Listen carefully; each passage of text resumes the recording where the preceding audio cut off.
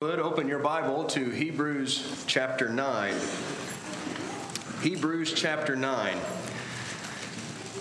Good to see all of you. Thank you for being here, especially our appreciative of visitors who have come to encourage us and support the effort this week. But we don't want to overlook the home crowd either. Wonderful that you are here once again, especially after what you heard yesterday. Brother Jeff Scott, who led our opening prayer, he and his wife and their daughter Whitney are here, and they worship with the Westwood Church in Tullahoma, the church where I grew up. It's also the church where the song leader tonight spent a good portion of his youth. Hopefully this week, while we're here, we'll make it down there and live a little bit of nostalgia and go drive by places that meant a lot to me. But really, it's about the people that mean the most, isn't it? And it's wonderful. Wonderful to see them and wonderful to see all of you. There's no PowerPoint tonight, but I'm going to try to make this lesson as easy to follow as possible. We're talking tonight about eagerly waiting for the Lord's return. The scriptures say that Jesus is going to come again. The scriptures are very plain about that. And when he comes again, he's coming to bring an end to all of God's dealings with humanity so that his people can share in the eternal joy that he has prepared for them. In Hebrews chapter 9 and verse 27 beginning, the writer says, "Inasmuch as it is appointed for men to die once, and after this comes judgment, so Christ also, having been offered once to bear the sins of many, will appear a second time." He will appear a second time. But the writer says that he will appear a second time for salvation without reference to sin. Meaning, when Jesus comes back, he's not coming to deal with the problem of sin. He's already done that. He did that when he first came to earth. Through his death and burial and resurrection and his ascension back to the right hand of God, he dealt with the problem of sin. But when he comes back again, he will bring salvation to his people. The culmination of all of God's dealings will be brought when he returns. But I want you to notice something else that's mentioned in verse 28. And this expression gives us the title of our lesson tonight. He will appear a second time without reference to sin to those who eagerly wait for him. He's coming back to bring home with him those who are eagerly waiting for him. But there's another passage in the New Testament that uses that language. Go to Philippians chapter 3.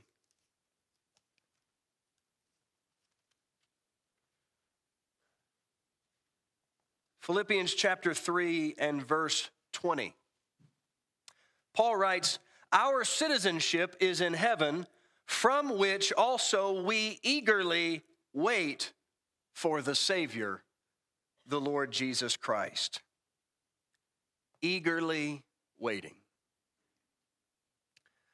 When we were young children, we eagerly waited for Christmas morning. We eagerly awaited our birthday.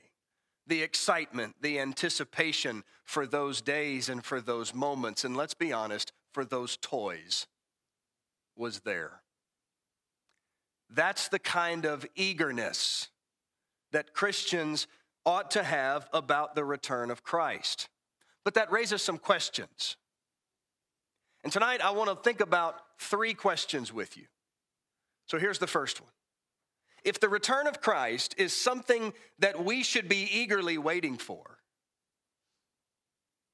when is it going to happen? Go with me to Matthew chapter 24. What does the Bible say in answer to that question? Matthew chapter 24 We're going to look at several verses in Matthew chapters 24 and 25. Look with me beginning in 24 and verse 36. But of that day and that hour no one knows, not even the angels of heaven nor the Son, but the Father alone. Look at verse 42. Therefore be on the alert, for you do not know which day your Lord is coming. Verse 44. For this reason you must also be ready, for the Son of Man is coming at an hour when you do not think he will. Look at chapter 25, verse 13. Be on the alert then, for you do not know the day nor the hour. Now in Matthew chapter 24, Jesus spends a lot of time talking about the destruction of the city of Jerusalem. And in chapter 25, it is clear that he says some things there about the end of the world. And the question that is often asked is, when does Jesus change his topic from the destruction of Jerusalem to the destruction of the world and the final judgment? And I'm not going to go into that. That's a big question. We don't have time for that. But I want you to see this idea that's repeated in these chapters. Be ready because you don't know. Be ready because no one knows when Jesus is coming again. Go to 1 Thessalonians chapter 5. What does Paul say about this? 1 Thessalonians chapter 5. You'll remember that in chapter 4, he's just brought up the subject of the return of Christ. And Paul anticipates this question. Well, when is this going to be? So in chapter 5 and verse 1, he says, now as to the times and the seasons, brethren, you have no need of anything to be written to you, for you yourselves know full well that the day of the Lord will come just like a thief in the night. A thief does not announce his intentions. If a thief is planning to break into your home and steal your things, he doesn't send you a text 3 days before and say, hey, by the way, I'm coming. He comes at a time when you are not expecting him to come. And so Paul says to the church in Thessalonica, you don't know when this is going to happen. Now, you know that throughout history, there have been a number of people who have said, we know the exact date that Jesus is coming back. Well, how do you know that? And they say, well, we've searched our Bibles carefully. And we've gone back and we've read in Daniel, and we've read in Ezekiel, and we've taken all these numbers, and we've done the math. We did the calculus, and we know the exact time that Jesus is coming back because we've studied our Bibles. And I look at these passages and I say, I'm not so sure you have. And what every single one of those false prophets has in common is that the given date for Jesus' second coming came and went with no appearance of the Lord. So when is Jesus coming back? The simple Bible answer to that is, we don't know. But what if we did? What if we did know? You ever thought about that? What would we do if we did know? If we could open our Bible to 3 Thessalonians chapter 4, don't try to find that. But if we had it in Scripture, Jesus plainly saying, I'm coming back on November the 10th, 2023. What would we do with that information?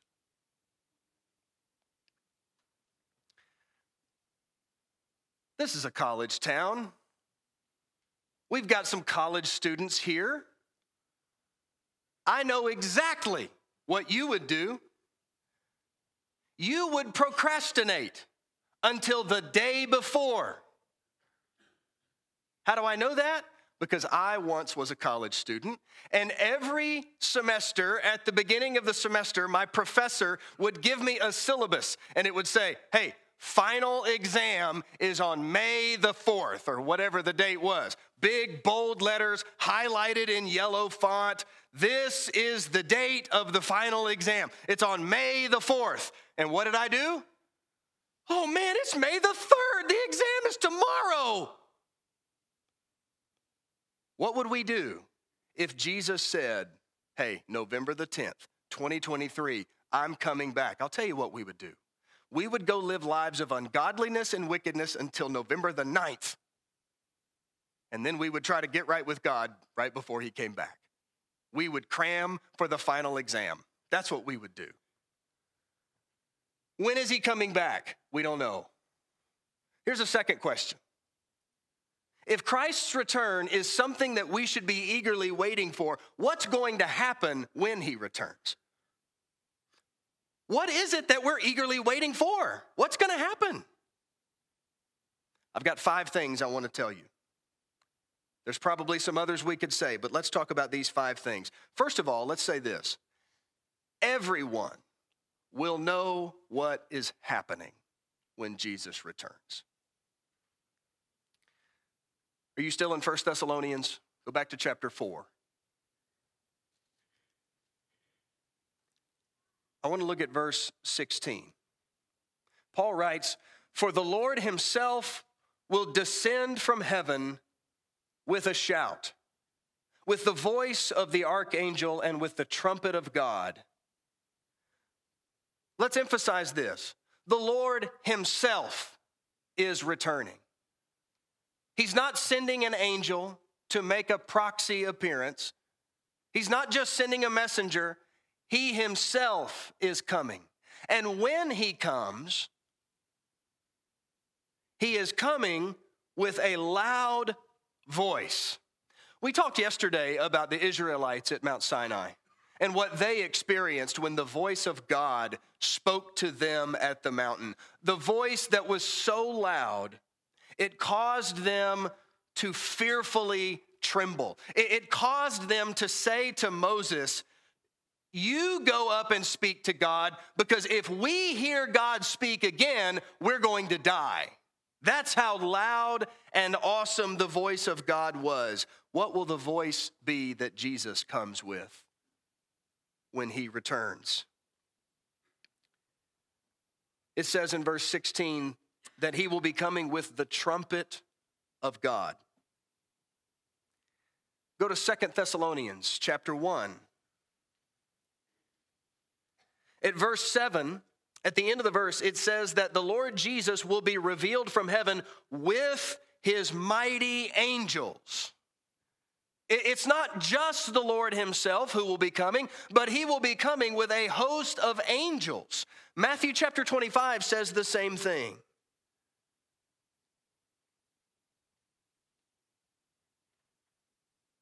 When Jesus returns, you will know what's happening. You will see him. You will hear his voice. You will see the angels. You will hear the trumpet. You will know what is happening. This is not something that's going to be done in secret, in a remote part of the world that only a small number of people are able to see. Everyone will know when he is returning. Here's a second thing. All the dead will be raised. Let's go to John chapter 5. I should have warned you at the beginning of the sermon. We have lots of Bible to look at tonight, so I hope you have your Bible and you're turning and seeing these passages. So many of them, words that Jesus himself spoke. John chapter 5, and in verse 28, Jesus says, "Do not marvel at this, for an hour is coming in which all who are in the tombs will hear his voice and will come forth. Those who did the good deeds to a resurrection of life, those who committed the evil deeds to a resurrection of judgment." All who are in the graves will come forth out of the graves, both the righteous and the wicked, Jesus says. Here's a third thing that's going to happen when Jesus returns. The righteous living will be caught up into the air to meet the Lord. Back to 1 Thessalonians chapter 4. Let's look at that passage together. 1 Thessalonians chapter 4 again. You might put a marker here. We're going to come back to chapter 4 and chapter 5 again later in the lesson. 1 Thessalonians chapter 4, let's start reading at verse 15. Paul says, "For this we say to you by the word of the Lord, that we who are alive and remain until the coming of the Lord will not precede those who have fallen asleep." If we are still living, Paul says, when Jesus returns, we will not precede. Some of you old King James users, your Bible says prevent. The word prevent has a different meaning in our speech today. Precede is the idea. The dead will be raised first, Paul says. And then we who are alive and remain will be caught up to meet the Lord. Look at verse 17. Then we who are alive and remain will be caught up together with them in the clouds to meet the Lord in the air. When Jesus returns, and as we read from verse 16 a moment ago, there is the shout and the trumpet, and the angels are accompanying him. When he returns, the dead will rise first. Verse 16, John 5. Then the righteous living will join them in the air. When this happens, the fourth thing that's going to take place is judgment. All will be judged by Christ. The righteous to receive their reward and the wicked to receive their punishment. Let's go to Matthew chapter 25.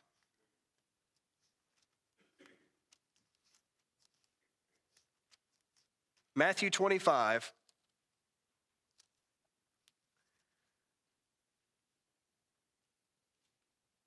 Let's start at verse 31.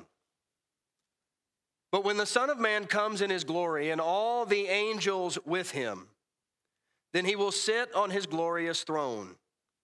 All the nations will be gathered before him, and he will separate them from one another, as the shepherd separates the sheep from the goats. And he will put the sheep on his right and the goats on the left.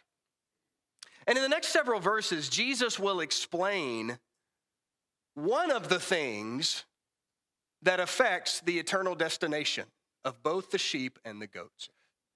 You'll remember this is when Jesus says, I was a stranger and you took me in. I was naked and you clothed me. I was hungry and you gave me food. And the righteous will say, Lord, when did we do this to you? And Jesus says, when you did it to the least of these, my brothers, you did it to me. But the wicked who failed to do those things, Jesus gives them their eternal destination. So look with me at Matthew chapter 25 and verse 46. At the end of this parable, he says, of the wicked, these will go away into eternal punishment, but the righteous into eternal life. This great separation on the judgment day when all are before the throne of Christ. And the fifth thing that's going to happen, the heavens and the earth will be destroyed. Everything that we see as we know it will be destroyed. You know where I'm going. 2 Peter chapter 3.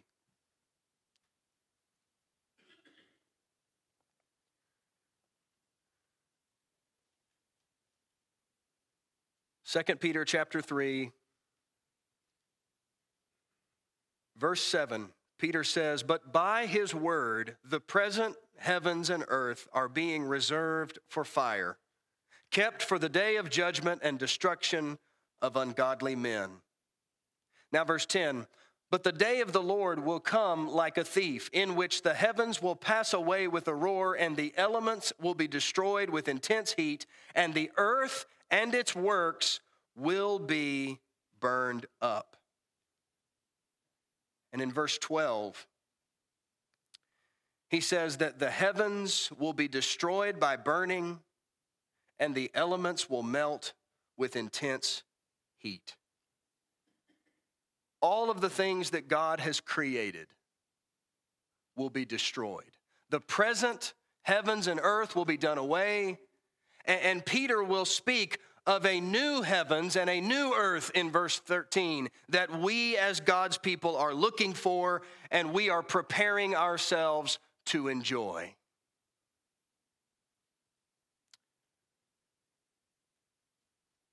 When will this happen?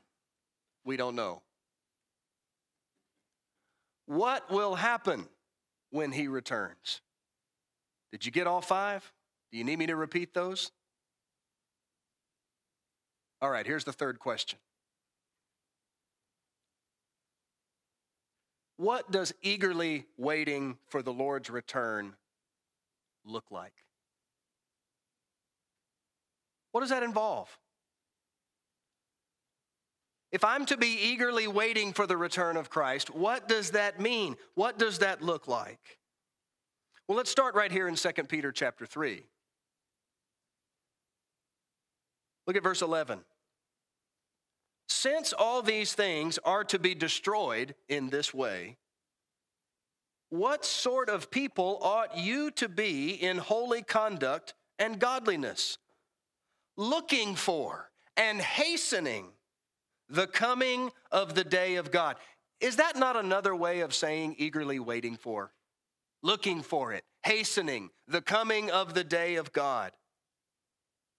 Peter says that because of what is going to happen when Jesus returns, there are some practical ramifications for us in how we live our lives. We should be people who not only are looking for and hastening the coming day of God, wanting it to come and wanting it to come soon, but he says we should be people who are holy in our conduct, that we should be people who are godly and pious in our attitudes and in our behavior.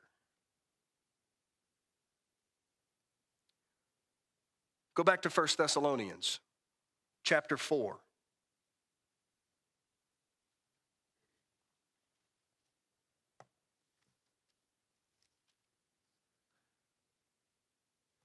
If eagerly waiting for the Lord's return looks like holiness in character, Paul will tell us here it also looks like hopefulness in attitude. Chapter 4, verse 13. "We do not want you to be uninformed, brethren, about those who are asleep or those who have died, so that you will not grieve as do the rest who have no hope." I take it that in Thessalonica there are some brothers and sisters in Christ who have died. And the church there is wondering, what's happened? What's their status? Well, what's the situation here? And so that's why Paul gives the teaching that he does about what's going to happen when Christ returns and the dead will rise first and so forth. But before he gets into that teaching, he says, I want you to understand this because I don't want you to be sorrowful and mourn the passing of these brothers and sisters. I don't want you to mourn like people of the world who have no hope. It's the people of the world who are outside of the body of Christ who do not have the hope and the future that Christ gives. But Paul says, you, Christian, have that. So don't you grieve and be sorrowful like the rest of the world. They don't have hope, but you do. Now, chapter 5.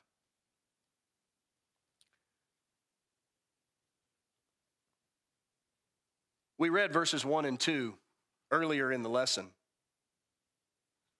But Paul says in verse 4, "But you, brethren, are not in darkness, that this day would overtake you like a thief. For you are all sons of light and sons of day. We are not of the night, nor of darkness. So then, let us not sleep as others do, but let us be alert and sober. For those who sleep do their sleeping at night, and those who get drunk at night. But since we are of the day, let us be sober, having put on the breastplate of faith and love, and as a helmet, the hope of salvation."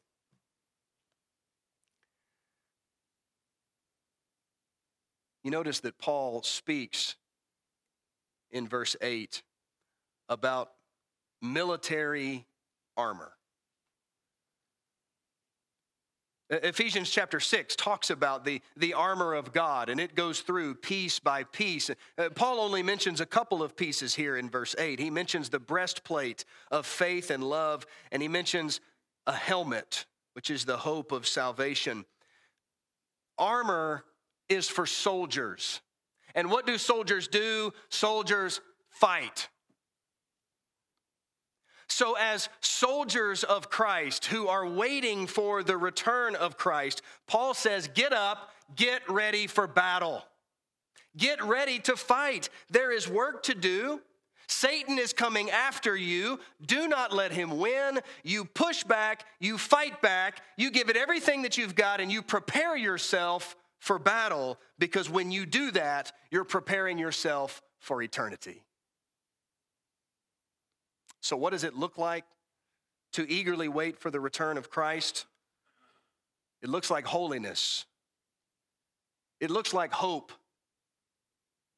And it looks like someone who's prepared to do battle until the Lord comes again. Now, if you were listening carefully at the beginning, you heard me say, I've got 3 questions I want to ask. And we've already gone through 3 questions. And you're looking at your watch and you're saying, now wait a minute. It's only 7:40. There's no way this sermon's done. And you're right. In conclusion, let's ask a 4th question. And this is where I really want you to bring this lesson and make it personal to yourself. We've been talking tonight about eagerly waiting for the return of Christ. But the 4th question I want to ask you is, what prevents you from doing that?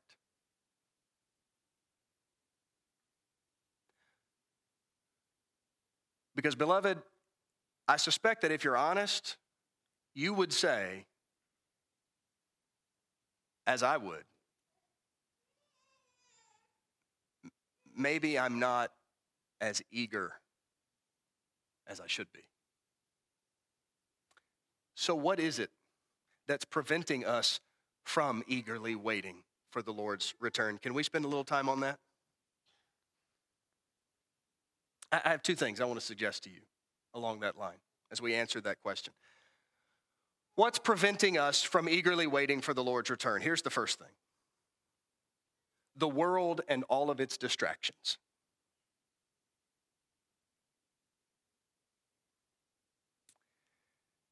There are so many things that take our eyes away from the goal. There's so many things in the world that can cause us to lose our focus. Like that young prodigal in Luke 15, who went to his father and he said, "Give me the portion of the inheritance that falls to me." Why did he do that? Was it not because he's looking out at all of these other people having all the fun? All of these people who are not where he is. And I want to go do what they're doing. The distant lights of the far country were beckoning him. And he saw that, and he wanted to go, and he wanted to participate in that. And so there are temptations, there are sins that the world puts in front of us that are appealing. And I think we need to be honest about that. The book of Hebrews talks about the passing pleasures of sin. Sin is fun. Sinful activities are fun. If they weren't, listen, if sin was like math, nobody would want to do it. That's why the Bible uses that language, the passing pleasures of sin. And sometimes the temptations of the world, the pleasures that the world offers, is appealing.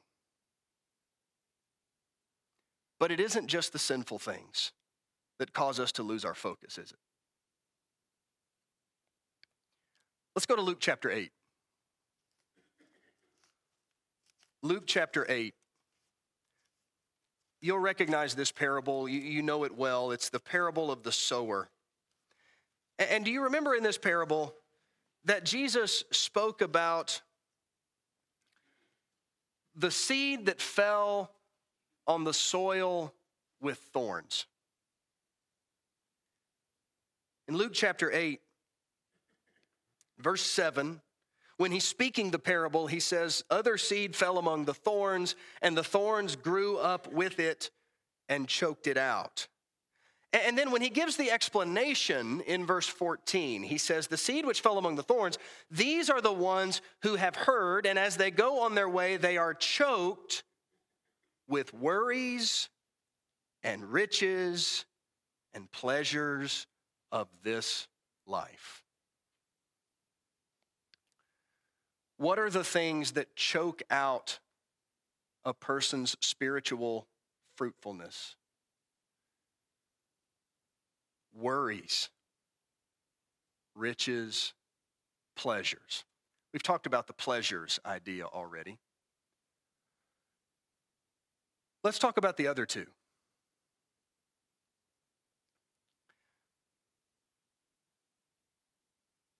I think it's easy for us to fall into the traps of whatever stage of life that we are in. So if you're a young person like me, and you've got a wife or a husband, and you've got children, what are the worries that you think about? When you're pursuing that career so that you can provide for your family and take care of your family, that's a good thing. That's a noble thing. That's something that God commands us to do.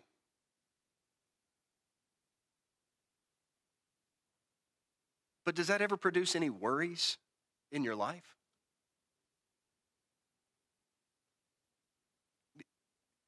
You want to know what I worry about as a father of 4? You know how much college is going to cost by the time my young daughters are ready for college? It's going to be like $9.6 million. Now, maybe I've got nothing to worry about. Maybe by the time they're ready for college, it'll all be free. I don't know. But I'm saving every month. I'm putting money away. And as we grow in life and as we become older and our kids get older and they get involved in things, we start thinking about college and then we start thinking about retirement. Do I have enough? And I understand there's a guy in the church who can help you with that, by the way. You're welcome, Brian. Maybe somebody else, I don't know. But we worry about stuff like that. And those worries can choke out our fruitfulness. It's not sinful to worry about your family, to want to take care of your family. There's nothing wrong with that. We should do that. But if that consumes us, then it's a thorn. And it takes away my spiritual life.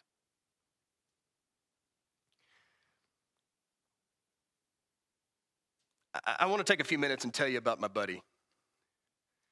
He's got 4 legs and a beautiful copper coat. His name's Crockett.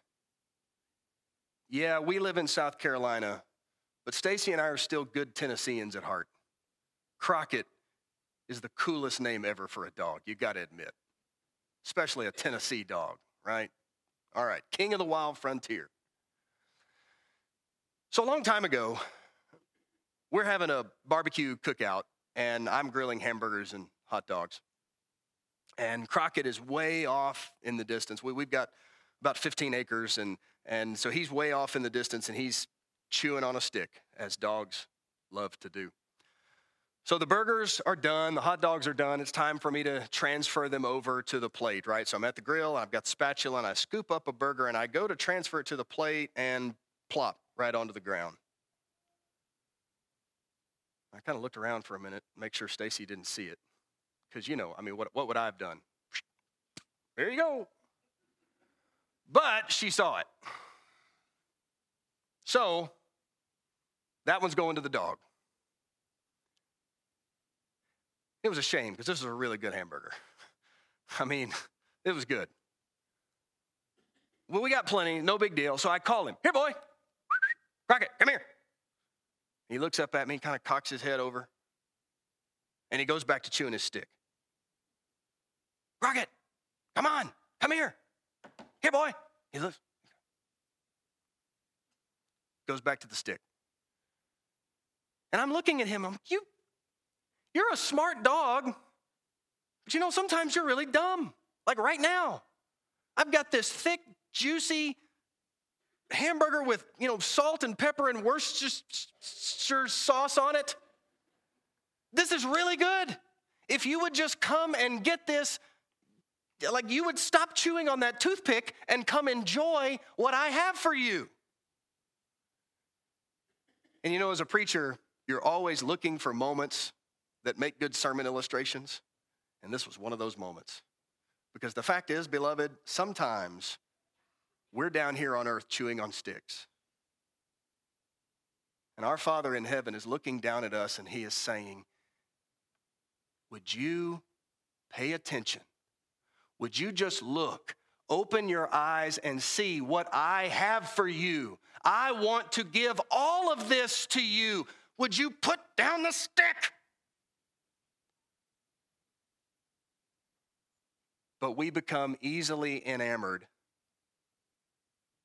with superfluous things.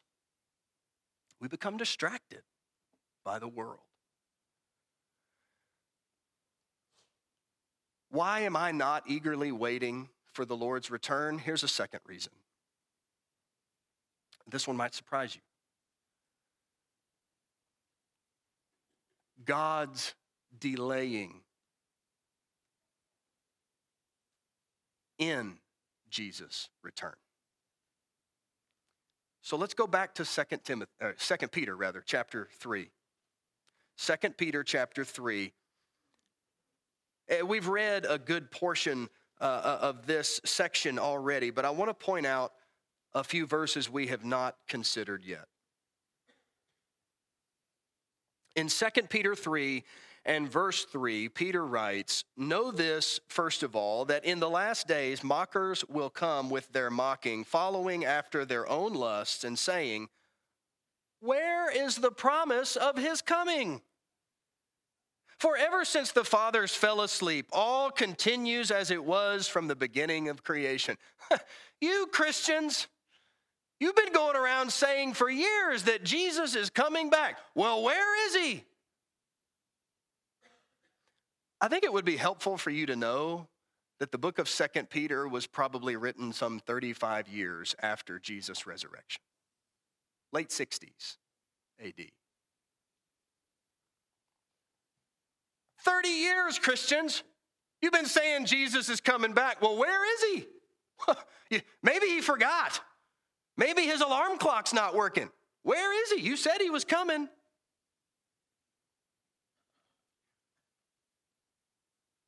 What do they say today? 2,000 years, Christians, you guys have been saying he's coming back. Well, where is he? What's taking him so long? Peter answers this. And he says in verse 9, the Lord is not slow about his promise, as some count slowness, but is patient towards you, not wishing for any to perish, but for all to come to repentance. The Lord is not slow. He hasn't forgotten. He didn't turn off the alarm clock. He's coming. But, Peter says, he's showing his patience. But isn't it interesting that Peter says it this way?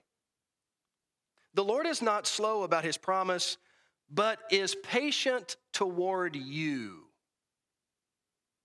Isn't that interesting? You would think Peter would say that he is patient toward all, not wishing that any should perish. And that's certainly true. God is delaying the second coming of Christ for as long as he possibly can, so that as many people as possible are given the opportunity to obey the gospel. Only God in his infinite wisdom knows when the time is right. But he is exercising his patience so that all people have the opportunity to hear the gospel, to repent of their sins, to be baptized into Jesus Christ and begin a new life. God wants all of them to be saved, but Peter says that he is being patient toward you. I want you to ponder that. Because if you're here tonight and you're not a Christian, those words are directly for you. The Lord has shown his patience to you so that you may be given the opportunity to become his child. Don't squander that opportunity. Maybe God is putting people into your life. We talked about Cornelius and Peter yesterday.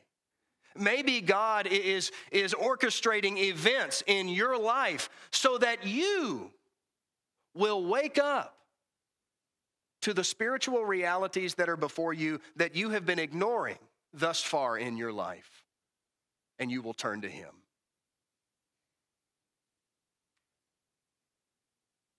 What's keeping you from eagerly waiting for the Lord's return? Don't be like these mockers. Well, that's not going to happen. You guys have been preaching this same old thing for all these years. Nothing's ever changed. Everything's going about as it's always done. That's God's patience. And if you're not his child, it is patience that he is showing to you because he wants you to respond. So will you do that? If you're not his child, will you receive that patience that God has shown to you? And will you answer by giving your life to him? If we can help you with that tonight, we would love nothing more than to be given that opportunity. Would you let us do that tonight? Can we help you? If we can, would you please come now as we stand and sing together?